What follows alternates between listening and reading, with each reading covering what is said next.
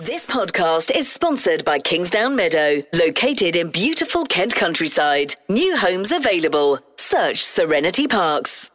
Kent Online News. News you can trust. This is the Kent Online Podcast. Nicola Everett. Hello, thanks for downloading today's episode. It's Thursday, April the 29th, and tributes are being paid to a PCSO from Kent as a murder investigation continues. As we told you in yesterday's podcast, the body of 53-year-old Julia James was found in a field near the hamlet of Snowdown on Tuesday afternoon. It's understood Julia had been out walking her dog not far from her home. Our reporter Lydia Chandler-Hicks has been back in Snowdown today for the Kent Online podcast. I'm in the Crescent in Snowdown, which to an outsider would probably appear to be a normal residential road. But of course, this has been the scene of a real tragedy over the last couple of days. This is the road on which Julia James, the PCSO, who was sadly found dead 2 days ago, lived with her family. What we know so far is that police are treating her death as murder. A murder investigation is ongoing and there's a heavy police presence in the area. Residents are warned to stay vigilant because, as far as we're aware, nobody has yet been arrested. I've been speaking to residents here this morning who say they are scared. People don't want to be walking their dogs alone. This is a very, very rural area, very, very tiny hamlet. I spoke to one mum who said she drove her daughter to school today because she didn't want her to be getting the bus. People do seem to be scared that there may potentially be a murderer at large who is yet to be apprehended. Well, Julia had been a community support officer since 2007, and her former partner, Wayne, with whom she has a son, Patrick, has described her as the love of his life. He went on to add that what she did as a PCSO was not just a job, it was a way of life. Home Secretary Priti Patel also paid tribute last night, adding, "I offer my sincere condolences to Julia's friends, family and colleagues at this awful time." Mary Bosson is a relative of Julia. She was a lovely girl, really lovely girl, and everybody liked her, and she just loved her job. And what's the feeling like now this horrible thing's happened? It is worrying because I said we've all walk our dogs around that area, so it's just, yeah, pretty worried, really. What's the general feeling? Are people feeling kind of scared, would you say? Or I would say yes, because as I said, I've got a granddaughter, a pregnant granddaughter. She walks her two dogs around there as well, and she was only there. She was there Monday and Tuesday on her own. It's just, that's the thing. And if it was just, well, we don't know, do we, whether it's random or what. But it is worrying. Yes, it is worrying.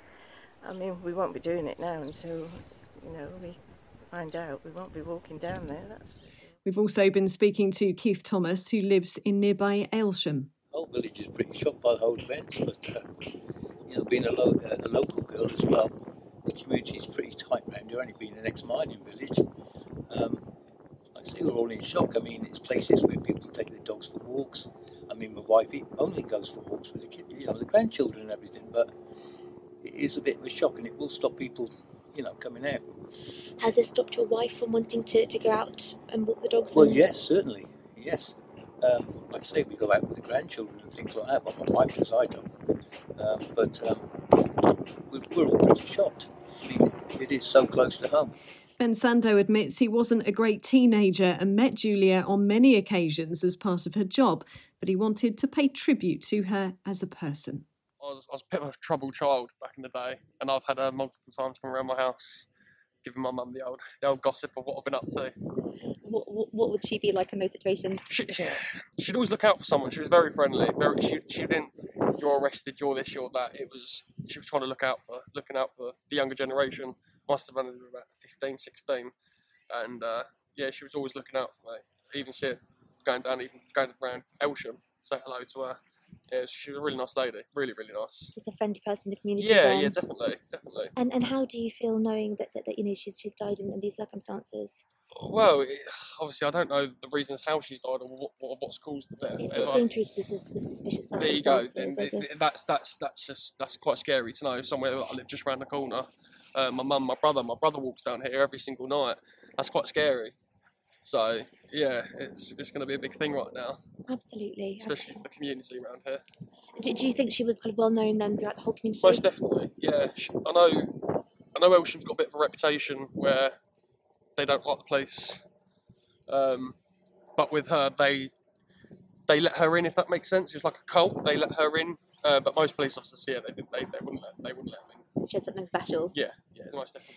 Just to remind you, if you're unsure of where this part of Kent is, Snowdown is right in between Canterbury and Dover and is where a former colliery used to be based. It's a very small area with around 50 houses and is also incredibly rural. Well, as our reporter Lydia did say earlier, at the time of producing today's podcast, no arrests have been made. Police are very keen, though, to hear from anyone who is in the area of Snowdown on Monday and Tuesday and who may have seen something suspicious. We've got details of how to contact police or upload any dash cam footage at kentonline.co.uk. You can, of course, follow that story for any updates and keep a check on our social media. The Kent Online Podcast with Serenity Parks. Potholes have reappeared on the A2 past Canterbury just a week after the road was resurfaced. People living near the dual carriageway in Upper Harbledown say the noise of lorries and cars hitting them is keeping them awake at night again. A spokesman for Highways England says the repairs were only ever meant to be temporary and more work is planned. The company that owns the Port of Sheerness has been fined £60,000 after an accident led to a member of staff having his leg amputated. Jeffrey Harkup was taken to a London hospital after being crushed by a 5-ton clamp truck in October 2018. Peel Ports admitted liability and say health and safety is their number one priority. It's going to be illegal for under 18s to get Botox or cosmetic fillers, thanks to the Sevenoaks MP. Laura Trott claims the dangerous and unnecessary procedures can ruin children's lives. She introduced a bill in Parliament earlier this year. Today it's being approved by the Queen before coming into force in the autumn. 5 people have been arrested as part of a modern-day slavery investigation in Gravesend. Officers detained a 36-year-old man after visiting a business in London Road over concerns staff were being exploited. Another 2 men and 2 women were then arrested after police raided further properties in the town. They seized cash, cannabis and a machete. Now, the Kent Online podcast has been hearing from a member of the LGBT plus community who says a growing number feel they need to blend in to avoid being victims of hate crime. Figures we've been given show almost 1,700 cases were dealt with by police in Kent over the past 3 years. Most were recorded in Medway, with Thanet having the second highest figure.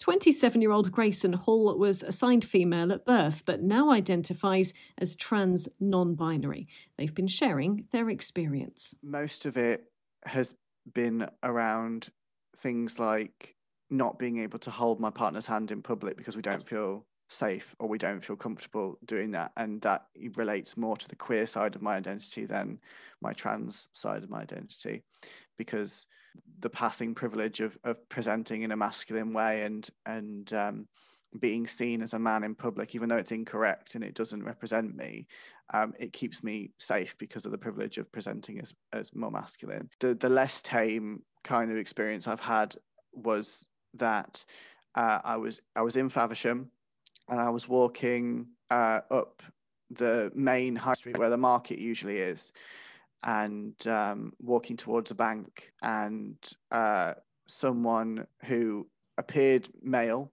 and appeared to be an older male made a rather loud comment in my direction.